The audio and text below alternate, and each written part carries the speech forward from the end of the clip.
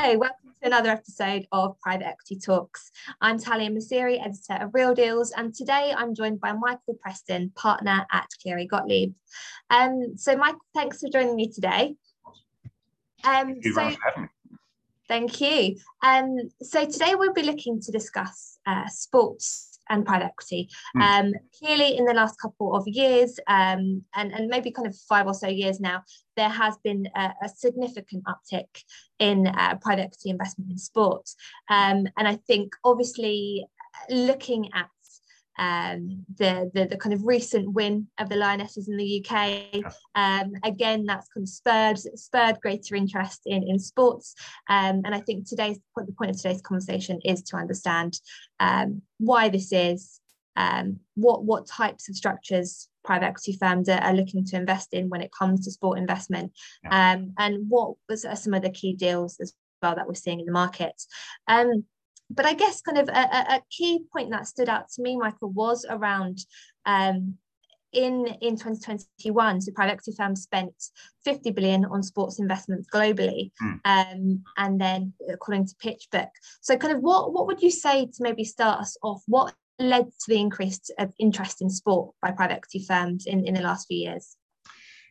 Yeah, look, I think it's a very interesting question. I mean, the sports market and the sports industry is enormous. You know, globally, probably $500 billion, although these things are hard to measure. And it has been a big business and a big industry for a long time, growing pretty steadily year on year at about 5 or 6%. But I think probably in the past, sports was not necessarily seen as a very mainstream investment for private equity and other big financial investors. You know, the fortunes of sports teams wax and wane.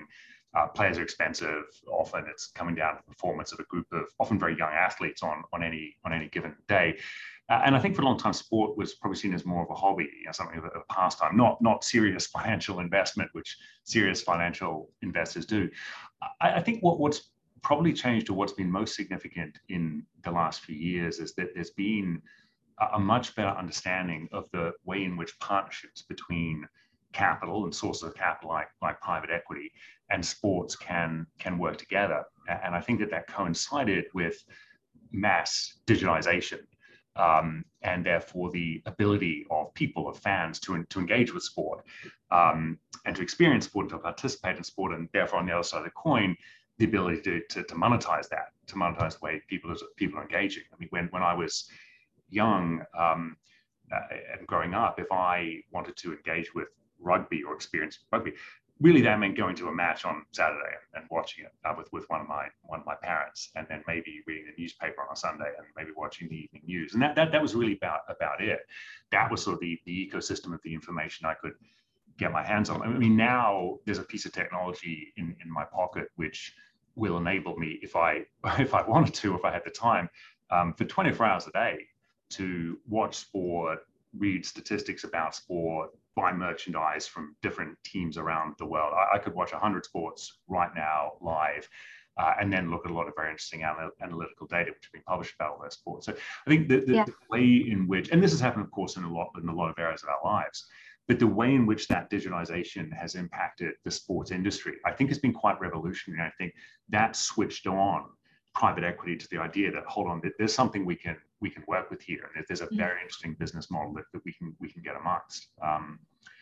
You know, if you sort of now look at the way in which the sporting industry makes money, you know, the revenue streams tend to be pretty diverse and pretty stable. You know, you have match day receipts, you have merchandise, often updated season to season, so you buy a new jersey or a new uniform every year. But most importantly, I think, you know, you have partnerships with broadcasters, partnerships with sponsors. These are the multi-hundred million or multi-billion dollar deals that really lie at the heart of where the cash is coming from, and what's probably most interesting to private equity investors. Yeah, completely. And I guess kind of as you're saying, there's so many more touch points now around sports. It's not just going to a match. There are so many different areas. And I guess that brings us on to the next point around this COVID impact. Clearly, COVID brought a time whereby their fans weren't allowed to go to matches. Yeah. And so, yeah, how has COVID impacted private equity investment in sport? Well, it certainly impacted sport. Yeah, I mean, it was strange, wasn't it? We suddenly went into a world where any live performance or live entertainment was impossible. And stepping back, you think, wow, that's really going to hit sport the hardest. I mean, how else do you do sport except out in public? So that was a big problem, and it is, I think, one of the reasons why there was a sharp uptick in private equity interest. Mm-hmm. Sales and revenues plummeted. The sports into the global sports industry lost probably about 15% of its value, which is a very significant number. Yeah. Wow. And clubs hit financial difficulties. The problem is most of your costs, if you're running a sports team, the players. And surprisingly enough, players still want to be paid, even if they can't generate revenue for the club in the same way. So your costs pretty much stayed the same, but your revenues really start to tail off. And fortunately, I think some of the multi-year broadcasting contracts meant that the revenues kept coming in. But not in all cases. I mean, that revenue started to shrink as well. So yeah, I think you had a very difficult time for the sports industry, and I think that accelerated the drive of private equity investment in sport. I think it is important to say though that is sometimes, or at least I think it's easy sometimes to think about private equity as having operated like some kind of payday lender. They saw the distress of the industry and said, "Hey, like we've got a lot of money. We can help you solve these problems." But I think that would be to ignore the history of private equity investment in sport. It didn't start during COVID. If you look at some of the biggest movers, the likes of CVC, they were investing well before COVID. So I think it is certainly fair to say that COVID accelerated private equity investment in sport, and particularly it brought sporting franchises to the table because they needed the money in a way they hadn't before.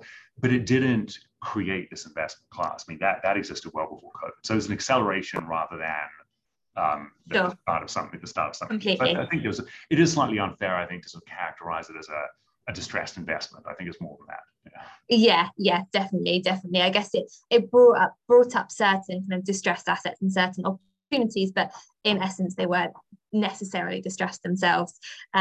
Just riding the wave, I guess. And then obviously, as you mentioned Formula One, and with CVC actually, CVC's investments, and obviously we've seen kind of certain deals with the La Liga, and also some of the rugby team investments also.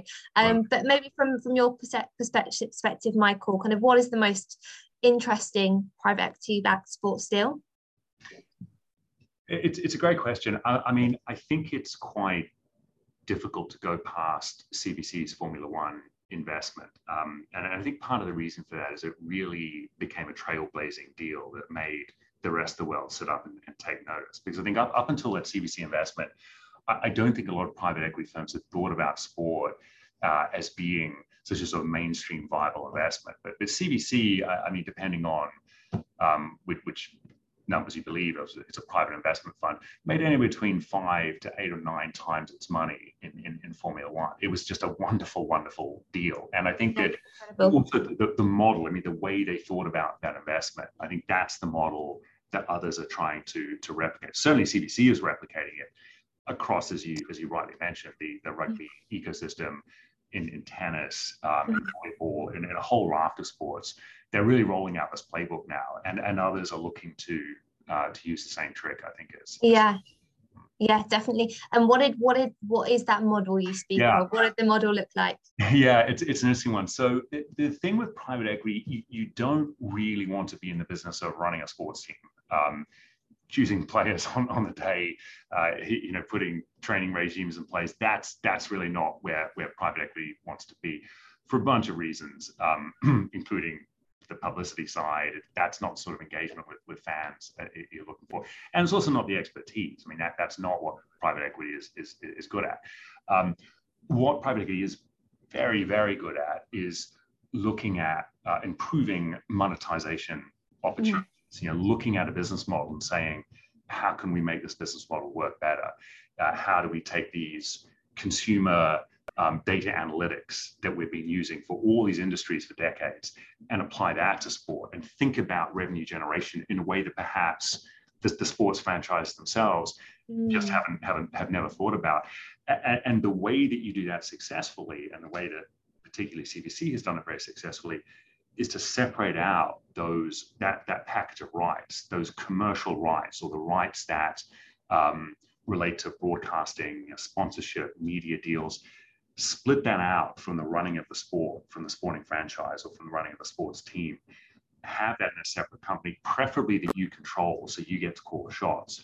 So even if the majority of the economics, the majority of the money is going back to the sport, which is why it's an interesting investment for the sport, you control or at least exert significant influence over how those revenues are generated. That's really the playbook, and that then keeps you out of the messy, difficult stuff that's hard to be involved with. We looked at and I won't name the investor or the sport, but and we looked at what would have been a very significant investment in a sporting franchise, and we were sort of sitting there looking at the books, at the articles, the legal documents which set out how the sporting league run and how it was operated. I mean, some of it was 100 years old. It was incredibly turgid, incredibly difficult to work through, and the governance structure would be enormously problematic if you were stepping into it.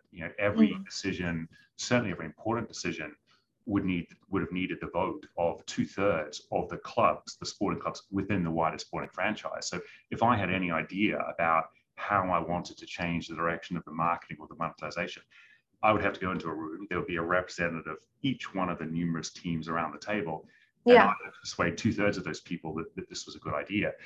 So you can see how that would be a very convoluted process for making the big decisions that you want to be able to make snappily and so getting yourself away from that's the real trick. And I think that's where the magic is in making these investments successful. Sure. So kind of having ownership, but not kind of the direct overruling ownership of the way in which the club is run. It's more of a subsidiary. Okay, great. And then I guess, Michael, we've spoken about, we touched on the fans briefly. No sports team comes out as fans. And as we know, sports fans can be very opinionated. So keen to speak about public perception here when it comes to private equity investment in sports teams. So where would you say, where can private equity investment in sports be challenging, and kind of how does public perception impact the success of a deal, or a deal going through even? So this is a very interesting question, and you might like your local restaurant, but you probably don't love it, and you probably don't love it to the point where you will protest in the streets if there's a new owner of your restaurant, right? We don't get that passionate about too many things in our day-to-day life, and sports are an exception. I mean, people are extremely passionate about the team that they follow, and quite often for a number of sports, it can be an entire community, an entire town. I'm originally from New Zealand. I mean, there's an entire country which really does follow the fortunes of a particular sporting team. So it's quite unique in that sense that it brings into play just a whole range of emotions. And look, again, it's a deal I won't name, but I was involved in there was a transaction a number of years ago at a law firm I was previously with. And suffice it to say that this involved big business coming into a particular sports club. We had to have triple security on each one of the doors because there was a threat, or at least a perceived threat, from one of the players, the supporters groups that didn't want this investment to happen. So that got serious. I mean, there were actual threats of very, yeah. So yeah, look, you are potentially, when you are sort of coming into a sports league, particularly though if you're coming into a sports club, I mean, that's where it gets a lot more difficult. Yeah, I think you do risk, particularly if it's a big money, something like a private equity fund or a bank, it's pretty anonymous. People don't sort of necessarily have a great perception of the way in which some big lenders of private capital have operated in different industries around the world. If people might have the perception that, look, it's all about throwing as little money as possible, taking as much money out as possible, not really looking after the game, not looking after interests of the fan. Those are the sorts of concerns that I think you have to be wary of. And so just looking at the top tier of English football, at least English football in the men's game, I think you can see that there are some team owners who are worshipped by their fans. The recent owner of the Chelsea Football Club, owners of the Manchester City Football Club, genuinely popular with the fan base. And I think that they almost have sort of movie star status, or and more recently, there's an actual movie star, Ryan Reynolds, who owns a football club. Yeah. Very popular with the fans, because I think people are saying, look, well, they're bringing money and resources to the table. They're not meddling in the affairs of the club. They're allowing the club to grow. They're allowing the club to hire the best talent, and they're allowing us to achieve success on the field. The problem is where there's a perception that there is meddling, and I make no comment on it, but rightly or wrongly, say the Manchester United Football Club, there's a problematic relationship between the owners and the fans. There's a perception that the money isn't coming in, or at least not in the way that it should be, and that there is interference with the running of the club. Whether that's right or wrong, it's probably much more linked to the performance of the recent performance of the team. It is a difficult situation to walk into. Now, I think we deal with that in two ways. One is I suppose head on. When Silver Lake made its investment in New Zealand rugby, there was a huge reaction to that. I mean, that attracted an enormous amount of public interest and attention. I mean, everyone knew about this deal in New Zealand, and everyone wanted to have a say in the deal. And Silver Lake, I think, took that very much head on. I mean, they worked with the associations and the groups that were part of the rugby ecosystem. They talked to fans, they talked to supporters, and they put out much more of a direct publicity campaign saying, look, here we are, but here's why we think this money is helpful, and here's why it's going to do good things for the sport. This money is going to trickle down. It's going to be involved in grassroots, the development of the women's game. These were a lot of the selling points that Silver Lake took to the public, as well as New Zealand rugby. Yeah. So that is one way to do it. You just say, look, here I am, and here's what I'm going to do to make this club or this team successful. The other way, though, and I think this is going back to the playbook we talked about, is to avoid that, to avoid being part of that level of discussion. And just go into sort of the commercial rights, which people have less visibility of, where I think it can be a little bit more anonymous in the way that you participate in the game. But look, I mean, we've seen other examples, the Football Super League, the ill-fated attempt to create a UEFA rival. I mean, that wasn't popular. I mean, you had politicians, you had prime ministers and presidents, you're commenting on this proposal. It was extraordinary. I mean, it was incredible. Not to mention the fans. Not to mention the fans, right. And so, look, there I think is an example of how it can be very, very difficult. And I think the strategy has to be very carefully thought through to think, look, if we're going directly, if we're going to visibly change the way that this game works or this team works, we'll need to come with a PR campaign and be ready to manage that message. Or we just try and avoid that altogether, and we structure the investment in a way that just keeps us out of the attention of public, the sports fans. Interesting. So you can't be kind of floating in the middle where you've kind of got that public attention, but you're refusing to say anything. Exactly. No comment doesn't work unless you're completely under the radar. Exactly. Really interesting. Okay. And then I guess to go off of what you're saying, if we're looking at the former example where a firm gets in a PR team on board to help kind of put out that message. Have you seen any examples of this? Have you got any examples you can share? And how have the public then responded to that? Yeah, well, look, I mean, I think that the Silver Lake, the rugby, the New Zealand rugby play, I think that is a good example of where, you're really investing in something which is part of the national psyche. And so the way you manage the message has to be very, very carefully done. So I think that was a very good example of where the investment really went hand in glove with a PR campaign. It was designed to explain to people what was happening and how this was going to be beneficial. That was, I think, was one of the more visible and very high profile investments that was made. I think it certainly happened in other sports as well, where I think it's fair to say, I think there's been much more reception. If you sort of step away from some of the most mainstream of sports, things like the investment in volleyball, table tennis, I think there you have much less of an issue because investment is welcome wherever it's coming from, I think. And there, I think you had a very positive reception. So there, the message was much easier to sell. And there, the PR was more about, let's talk about how we're going to make the sport very popular again. Not so much, don't worry, we're not going to interfere with the sport. It was, look, here's what we're going to do to make things so much better, and to get more money into the sport. So your PR message, I think, is very much calibrated to what the sport is that you're investing in, and what it is you're trying to achieve. But yeah, look, I think the way that Silver Lake went about the New Zealand rugby play, which a lot of people at the outset said this is never going to work. This money will never be accepted. But they made it work, and in the end, it was a well-supported deal. I think that's a good example of how a carefully managed PR campaign could be very, very important. I mean, contrast that with Super League. I mean, that didn't work so well, and I think those are two really good illustrations of how.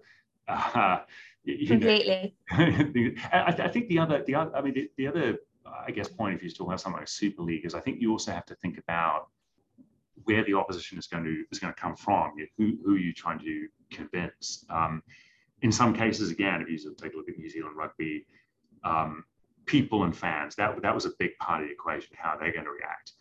With Super League, yes, the fans were obviously an extremely important part of that. But I think the dimensions that probably hadn't been thought about, politicians, the way that there'd be political interest in the deal, but also clubs, very powerful clubs who I think were concerned about the direction that this new franchise was going to take you in. So there you had, you had just so many different stakeholders to manage, everything from rival clubs in the league, politicians to the public. I mean, that was a very complex, I think, series of moving parts that had to be choreographed to make that work. Yeah, and clearly not in the right way, and so it didn't work out. Okay, and then I guess kind of looking at the positive. So clearly we've established what types of parts, let's call them, of sports teams that private equity firms tend to look at and invest in. But how can private equity managers add value to sports teams? Again, I know it's very kind of a case by case basis, but kind of broadly, if you got any kind of views of that. No, sure thing. Well, I mean, I think broadly, look, there's no doubt that bringing an injection of cash to the table, I mean, that is part of it. With a lot of say sporting teams or franchises, they will be getting money in over a period of time into the future through media deals, rights deals, other sorts of deals, ticket sales. What I think private equity is often offering is the way to bring in a big lump sum cash up front. So you're getting your money now and effectively paying back to the private equity fund over time. So private equity has very considerable financial resources, and one thing is just an immediate cash injection, but it's certainly about more than just the money, more than throwing in the money up front. I think probably the really important thing that private equity would be bringing to the table are the ways in which you can think about improving the monetization of what you have. And again, this is going back to some of the points we talked about, some of the deep data analytics technologies that private equity is used to working with, looking at revenue streams and thinking about how can I improve these, which is all good for the clubs and the teams. I mean, what it's looking at doing is saying, we are going to make you more profitable over multiple years. We're going to improve the ways in which you can generate revenue, and I think that it's money that helps the team in their day-to-day activities. It helps the money to filter down into the grassroots of the game to make sure that there are players coming through the system from amateur and low-level clubs. It improves revenue generation and I think leads to a lot of innovation. One of the interesting things I think you've seen in sport over the last few years is different ideas as to how you can make sport more appealing to a consuming public, and particularly consuming public, which again will watch clips over video. So if you look at cricket, the short form versions of the game have now become enormous. The Indian, the IPL professionally, I mean that's huge. that's multi-billion-dollar business, and in England now the 100. So the idea is you're looking for shorter form, jazzy, loud, bright, exciting, action-packed. It's almost like watching a highlights reel, but that's the entire match. You know, rugby has rugby 7. So I think that one thing that private equity is looking at doing is sort of looking at bringing in some of these ideas to more traditional sports which haven't yet evolved in action. So to me it's about ideas, innovation, but really I think at its core improving cash flow, like just putting the clubs and the leagues in a better financial position, by doing the stuff that private equity is very, very good at doing. Look, they won't make better teams by giving advice on player that's I mean, yeah, exactly. I know the industry is trying to diversify in terms of its backgrounds of partners, but not that far, no. It's what you're good at. Yeah, completely. I mean, I'm sure there are some self-proclaimed cricket experts in the industry. I have no doubt. But yeah. Okay, and then I guess that's really useful, Michael. Going on to a final point and circling back to what kind of inspired this interview was around the England women's victory earlier this year. So what's your opinion on kind of private equity's appetite for women's sports at the moment?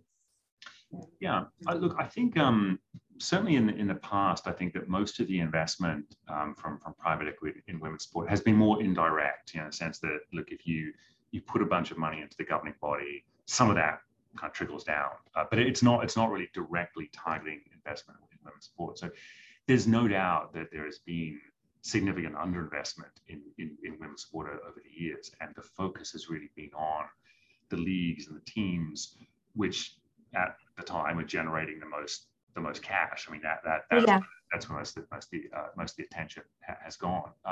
I think now, though, what was so exciting about the Lionesses' victory, but that's also building on it's building on things that have that have already happened.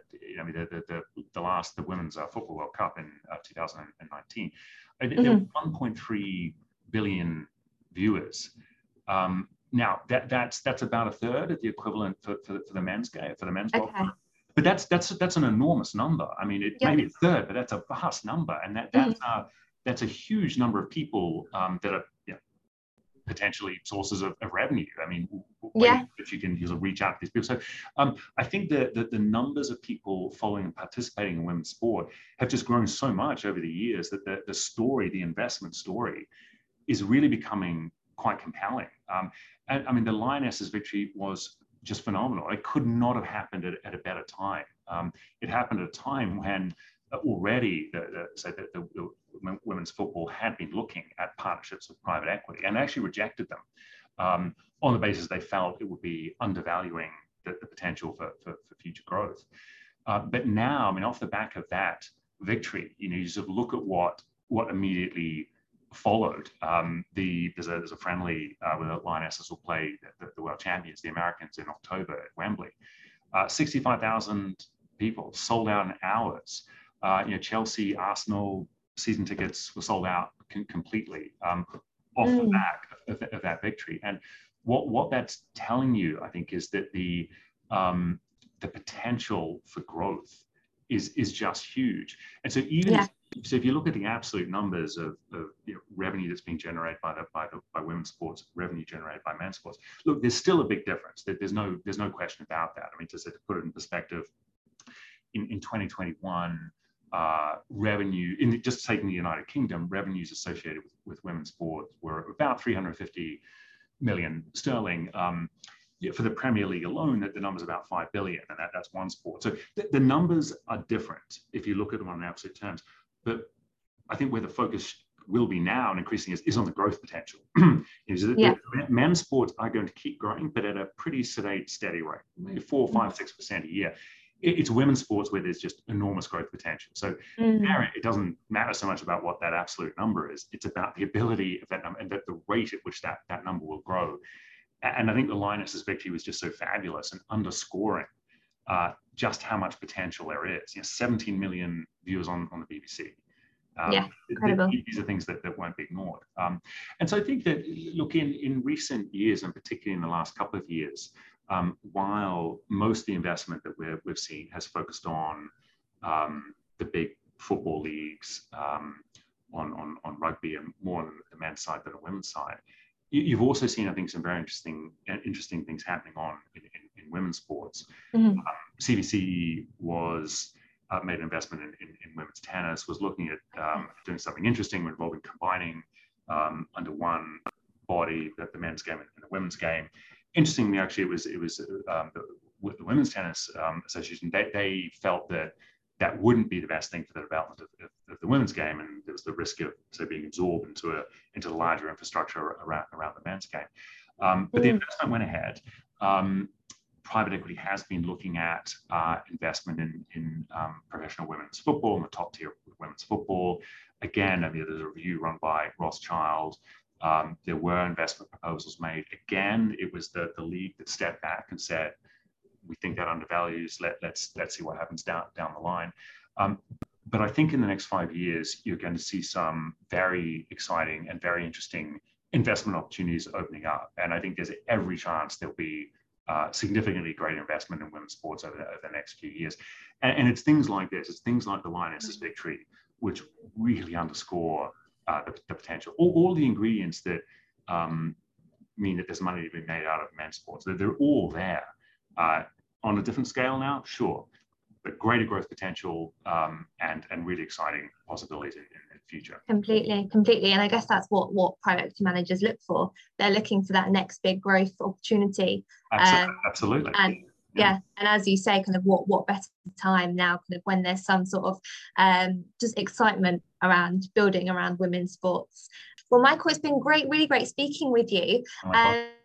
I think maybe to end the conversation and to give one last piece of advice to our listeners, can I put you on the spot here and say, what would you say your top tip is for private equity managers, for GPs, considering a sports-related investment?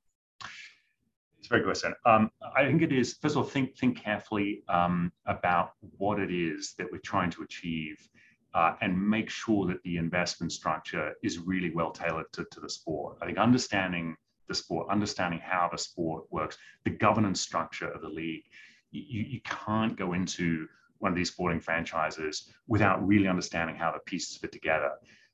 Understanding the politics, understanding the relationship between the clubs, the sporting franchise. There are an awful lot of landmines, I think, around these investment structures. And look, this goes for a lot of investments, but careful planning, because this is one of those sectors where, much more so than others, a wrong move can really have dramatically bad consequences that can be hard to pedal back from.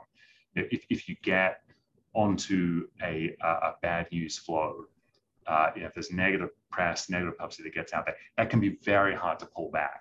And particularly in this day and age, once a story is out there, it can be awfully, I mean, you'll know this, it's your industry, you'll know this better than anyone. It can be awfully difficult to backpedal once a story gathers momentum and gets a life of its own. So don't get yourself in that position where you're having to manage negative PR. Very, very carefully planned. And that should allow for successful execution. Fantastic opportunities out there. I think it's a great sector, and I think there's a lot more to come in the next few years. Definitely, me too. I look forward to seeing what's the next big win for private equity in the sports world. Perfect. Michael, you've been really great to speak to you. Thank you so much for joining us on the podcast today. And thanks everyone for listening.